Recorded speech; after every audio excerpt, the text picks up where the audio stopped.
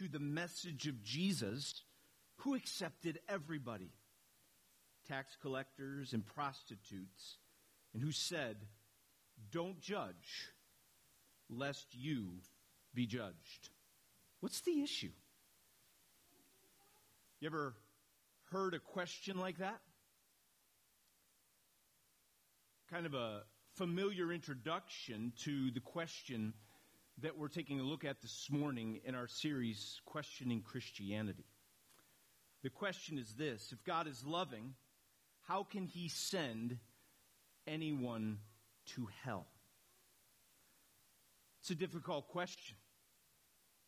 Matter of fact, Rebecca McLaughlin, in her book, Confronting Christianity, admits this question is the most difficult. Every other question pales in comparison.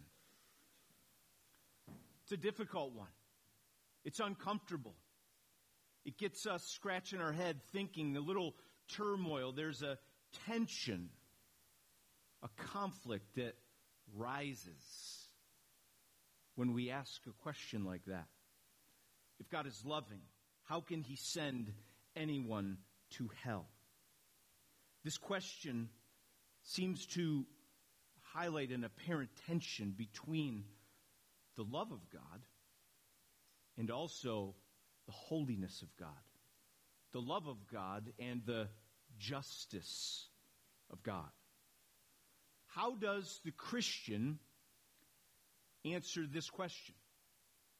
How does the Christian address such tension truthfully, and yet, as we've set a tone already in this series, humbly, gracefully?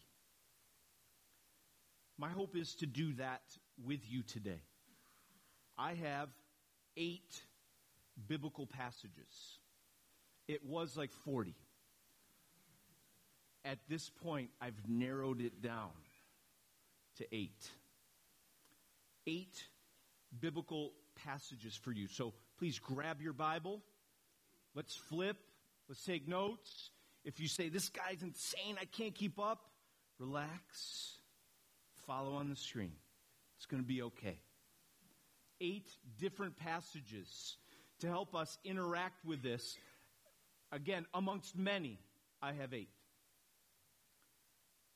And there are 2 biblical convictions that I want to present to you that we cannot compromise.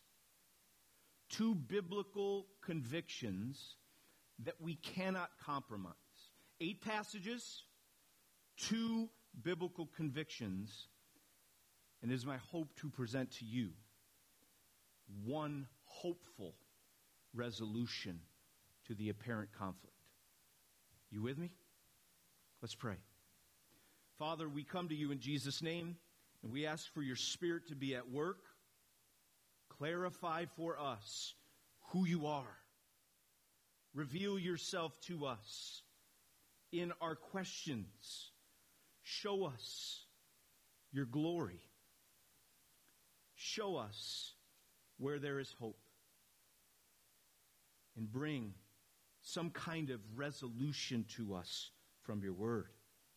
May we all be attentive today. May you reveal yourself and nurture us in this time by your Spirit. We pray this in Jesus' name.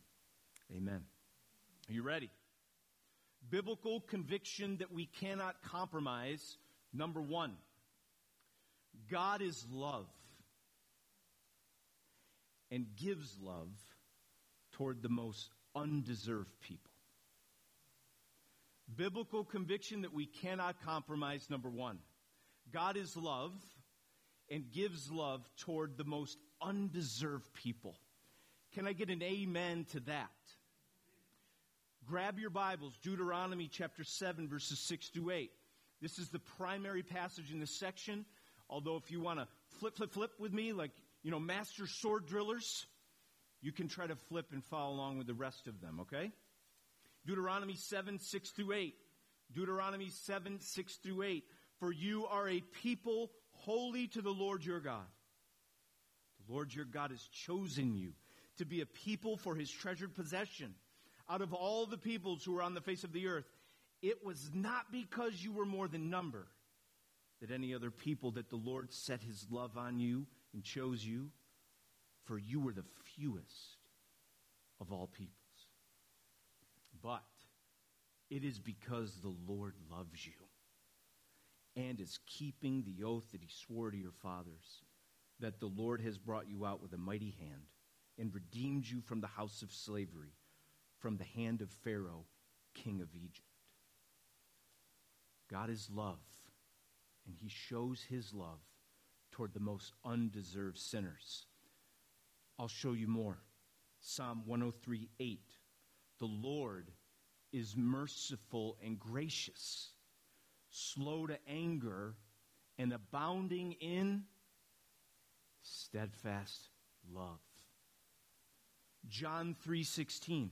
For God so loved the world that he gave his only Son, that whoever believes in him should not perish, but have eternal life. 1 John 4:7-8.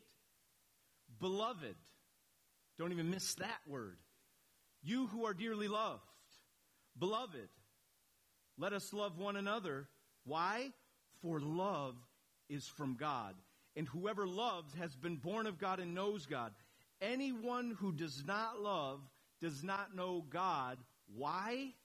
Because God is love. Biblical conviction number one that we cannot compromise. God is love. And he shows his love toward the most undeserved people. If you see and interact with the story of Scripture from Genesis to Revelation, you will come to know a God that is love and that loves even those who deserve something else. R.C. Sproul said it this way: love is such an intimate aspect or attribute of the character of God that you can, in a manner of speaking, say that he is love. Any view of him that neglects to include within it this profound sense of divine love is a distortion of who God is. The God that we worship, the God of the Bible, is a God of love. He is love. He is the definition of love. He is the one who demonstrates love, and he does so toward the most undeserving of people. Guys, sit for a minute and rest in that biblical conviction that we cannot compromise. It's easy to even think about it so conceptually, but if you just stop for a moment and let it sit. The God of the Bible is a God of love. And he loves, amen? And he loves you, the most undeserving of people. That's the God of the Bible. We will not in any way, shape, or form compromise that biblical truth. Let it set in your heart. Let it take a hold of you even now. That is the Christian God. The Christian God is a God of love. He is love. And he shows that love to the most undeserving of sinners. Such an idea of God magnetically pulls us toward him, doesn't it? Magnetically pulls us toward him. We see a God of love, and that draws us to him. And so, as we let that sit for a second, it draws us in, and yet, let's not forget our question. Right? How God is loving, if that's true, if that's a conviction that we will not compromise, then how can he send people to hell? Well, he's not only loving. He's also holy. Turn with me to Isaiah 6. And again, picking one passage of a gazillion.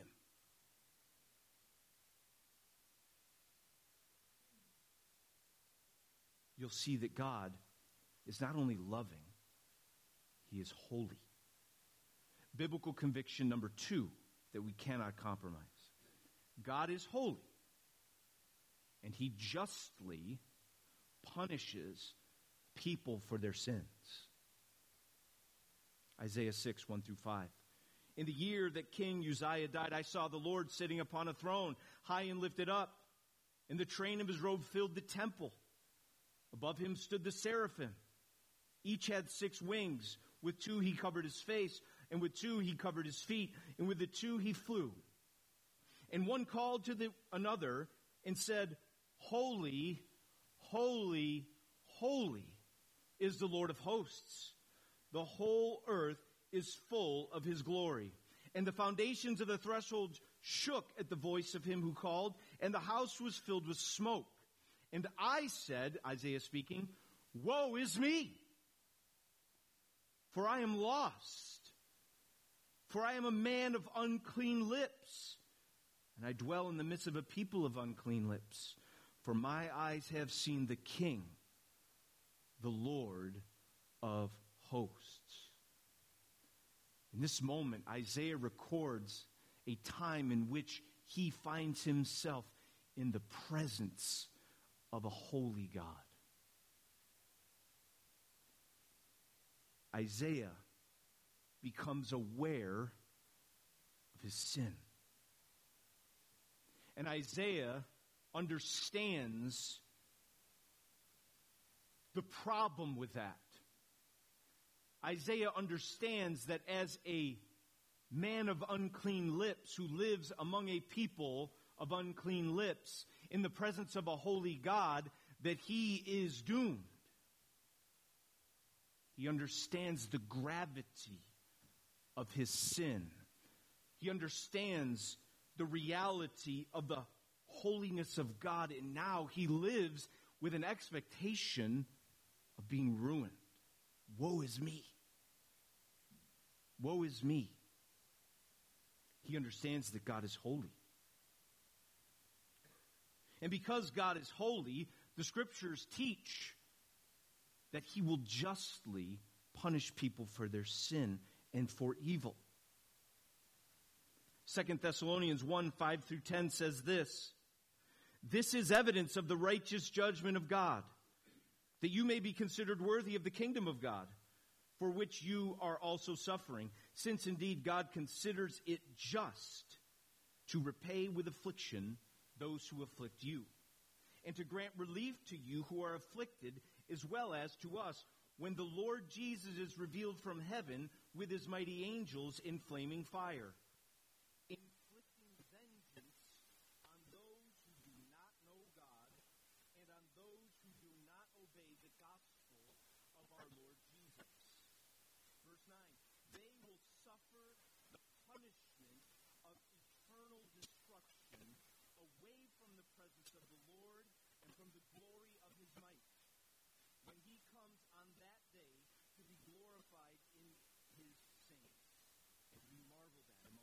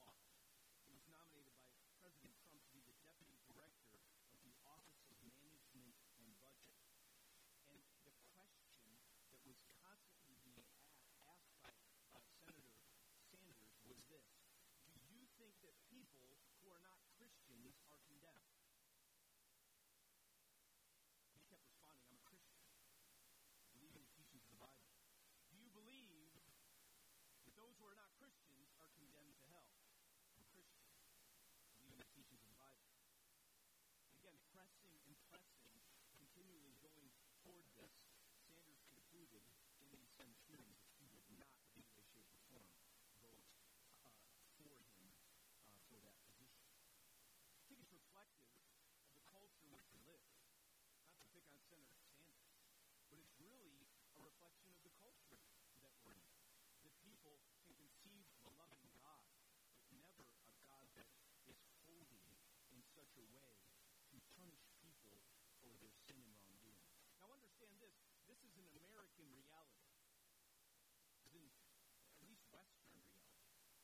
In eastern parts of the world, the assumption is obvious that people are going to give account for how they live, and there'll be some kind of account for that on some kind of judgment day.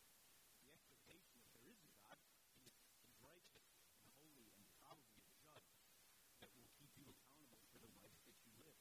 But in Western civilization, especially in America, there seems to be an aversion to that. It's offensive to think of a God who will judge. Well, offensive or not, we have a biblical conviction that we cannot compromise. We embrace God's love. He shows his love toward undeserved sinners, undeserved people like you and me. We also have another biblical conviction that we cannot compromise. That God is holy, and he justly punishes people for their sins. And so as we interact with that conviction, it seems like the question flips. The question flips. If God is holy, how can he allow anyone into heaven? You ever hear that question? It flips it. The question being asked is, if God is loving, how could he send anyone to hell? If you think about the holiness of God, you come to grips like Isaiah with his transcendence and his perfection and his righteousness. When we come into the presence of that God, we begin to ask the question, if God is holy, how can he ever allow anyone into heaven? These are two convictions. These are two questions. And so right now we feel the tension. And we want a resolution to this tension. Right? We're uncomfortable. We should be. And to be honest, I don't know if we're ever going to end with an answer this morning where everyone just feels super comfortable about the reality of hell and God's holiness. I don't think we're going to walk out of here and go, oh, I feel so much better now about hell, about God's holiness. But I do believe that the Scriptures point out to us a hopeful resolution.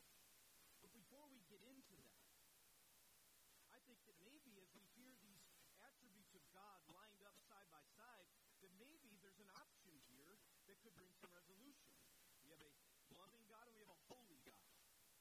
We have a God that loves undeserved sinners. We have a God that punishes justly people for their sins.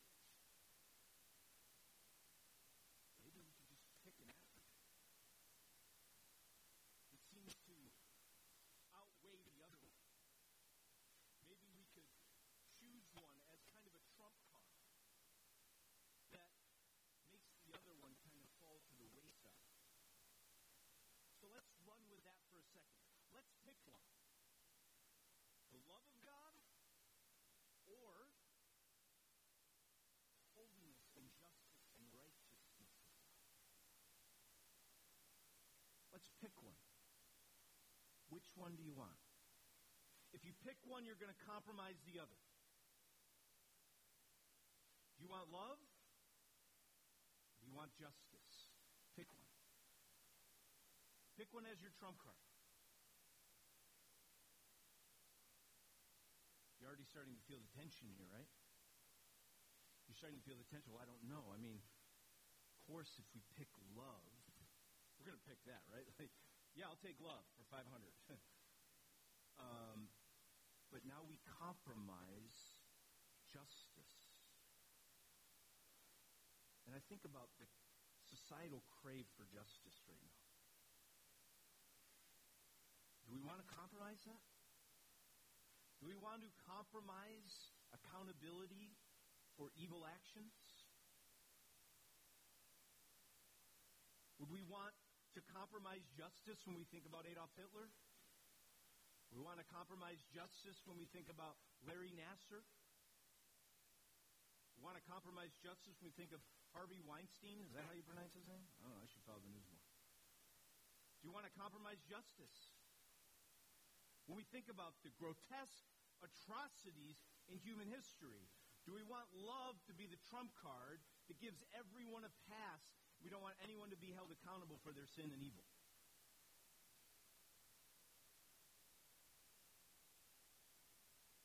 I think we understand that to use the love of God as a trump card that seems to just put away any notion of judgment and justice makes some other very significant and important human longings to be left unmet. A loveless God is hopeless. But a God that minimizes and trivializes and downgrades his justice leaves us in a hopeless place as well. Losing either love or justice leaves us in a hopeless position. Picking one or the other does not hopefully resolve any tension in the question. And even the way that it was presented is a little goofy and conflicted, because you can't just pick one in the nature of God.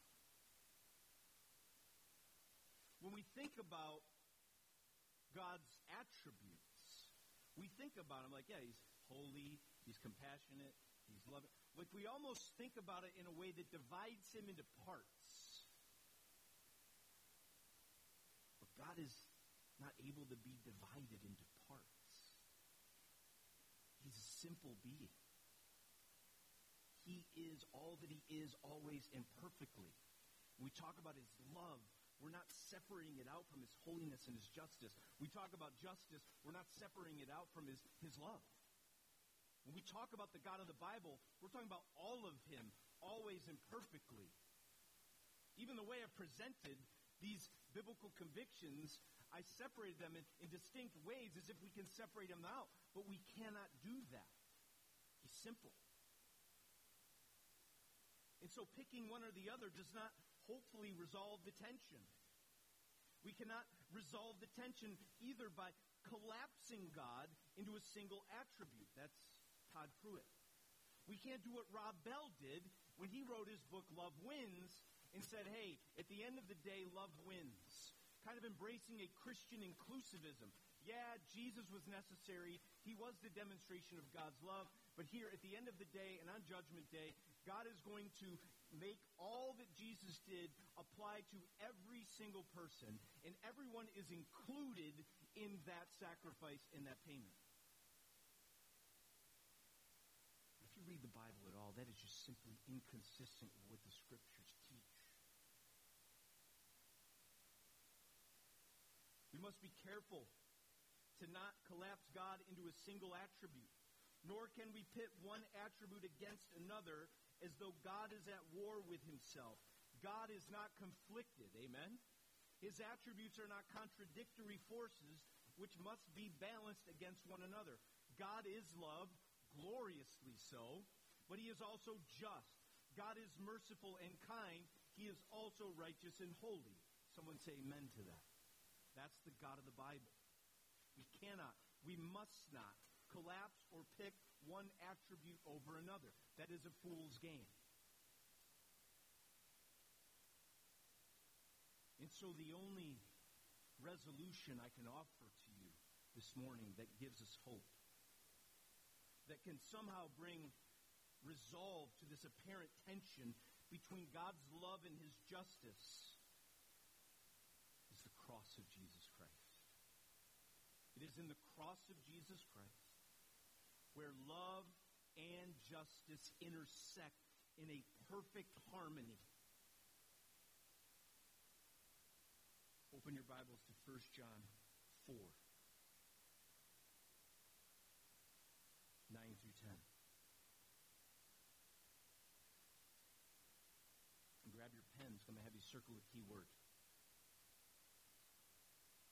1 John 4, 9 and 10. In this the love of God was made manifest among us, that God sent his only Son into the world so that we might live through him. Already we hear hope. In this is love. Not that we have loved God, but that he loved us and sent his Son to be the propitiation for our sins. Take your pen, pencil, whatever, your Apple pen. Is it a pencil? I don't even know. Take it and circle, highlight, underline, point arrows to it. Propitiation. Propitiation. That's the word that we cannot miss, and it is connected to the real biblical definition of the love of God. You want to know the love of God, you have to interact with the reality of his hate. You say, wow, that's a strong statement. If you truly want to understand the love of God, you must interact with the reality of his hate. Where do you see that? That word propitiation. Well, I'm tired of the big theological words. Well, let's talk about it. Propitiation, it means this: wrath-absorbing sacrifice. God in his holiness justly pours out his wrath on sin and sinners. There's his holiness. Because he does not delight in wickedness. Sin is an abomination to him. He hates it. It must be punished. And a propitiation is a wrath-absorbing sacrifice. What John is saying is that Jesus is the propitiation. Jesus' death becomes a wrath-absorbing sacrifice where the holiness, the justice, the righteousness of God is fully satisfied and poured out on him. He becomes a substitute payment for us. That is love. He gives himself up freely, voluntarily on behalf of sinners.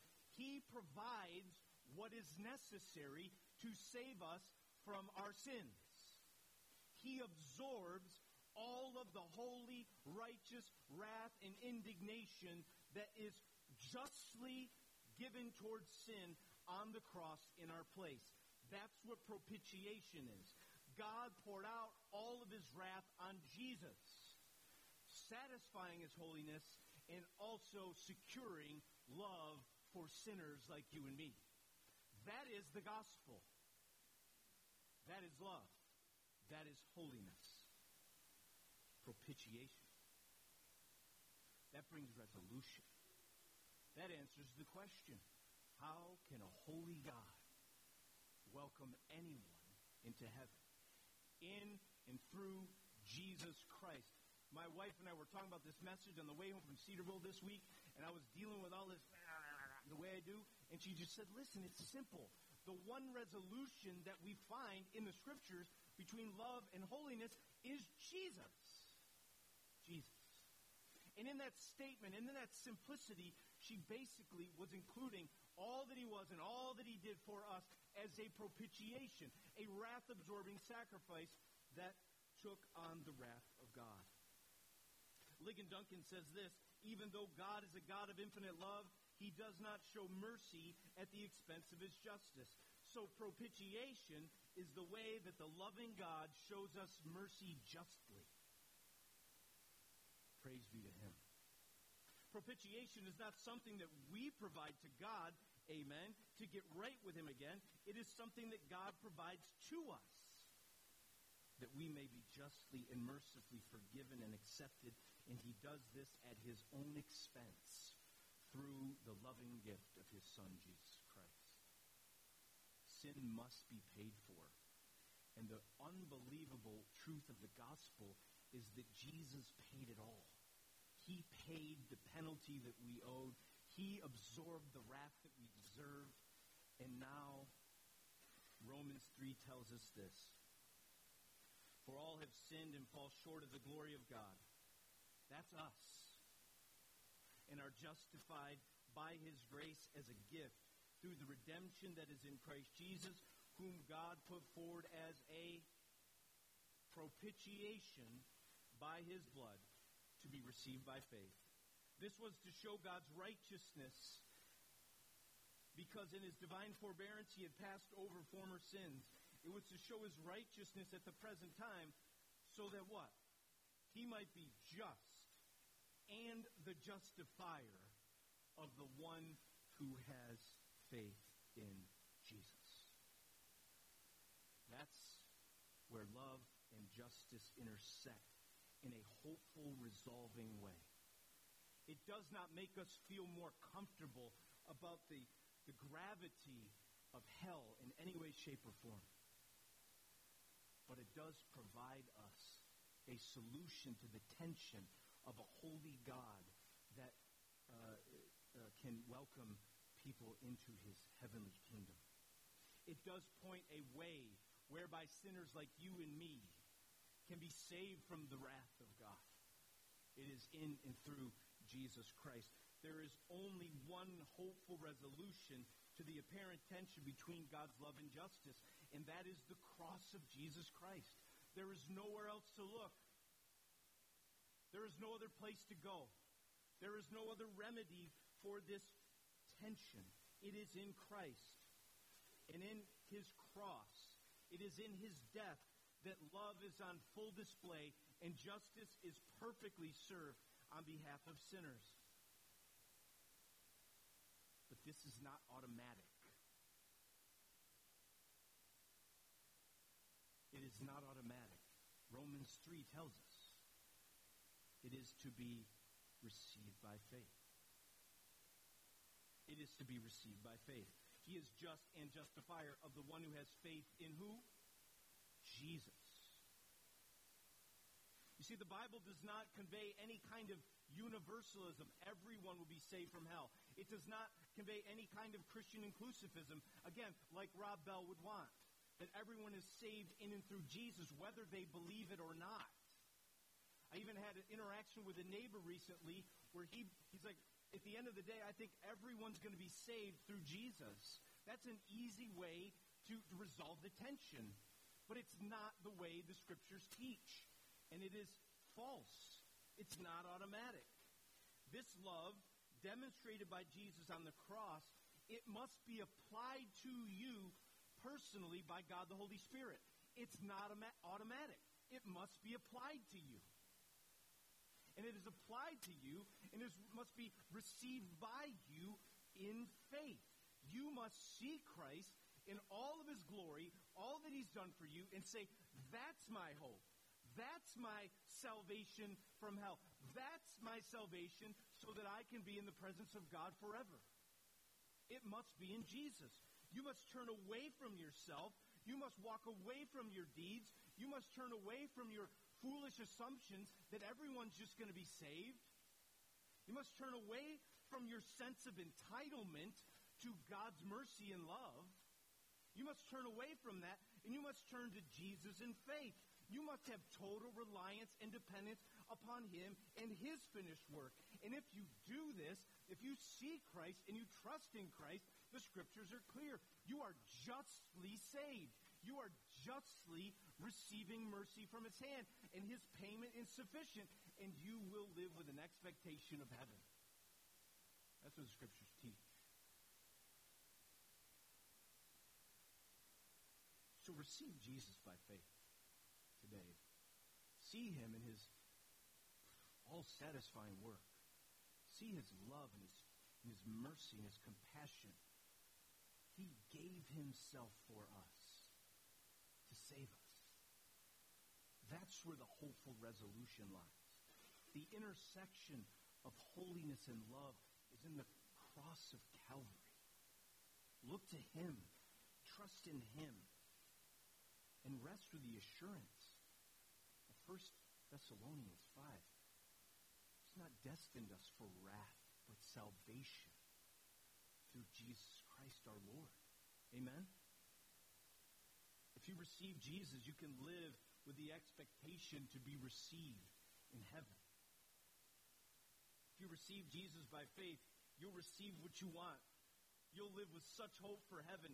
You will live with the anticipation of God's presence, of seeing Jesus face to face, to be a citizen of his kingdom, and to enjoy eternal paradise with him. Isn't that an amazing hope that we live with? But understand this. If this is not enough for you, if Christ is not sufficient for you, if you do not believe in him, if you ultimately reject him, guess what? God will give you what you want to. He'll give you a life and eternity of godless existence, separated from his presence. C.S. Lewis said there are only two kinds of people in the end.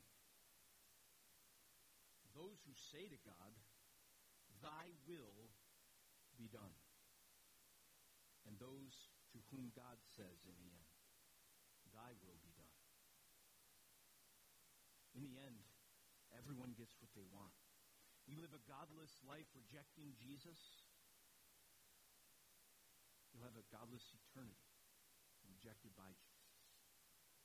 But if you accept him, and you trust him, and you see him in all of his glory and the sweetness of his salvation, you will be his, and he will be yours forever in heaven. That's the Christian hope. That's what we live with. And all the tension that we feel as we interact with a simple God of love and holiness and righteousness and compassion and mercy and all of those things, all that we feel trying to figure out such a difficult question like this. You see that God understood that tension. And he did what was necessary to save us from his wrath and to bring us into relationship with him through his Son, Jesus Christ. So see him, trust in him, embrace him by faith, abandon every other hope, every other answer to this kind of question, and walk into the loving arms of your Savior this morning and trust in him. Because he is, and his death is, the one hopeful resolution to the apparent conflict of God's love and justice. Amen? Amen. Let's pray together.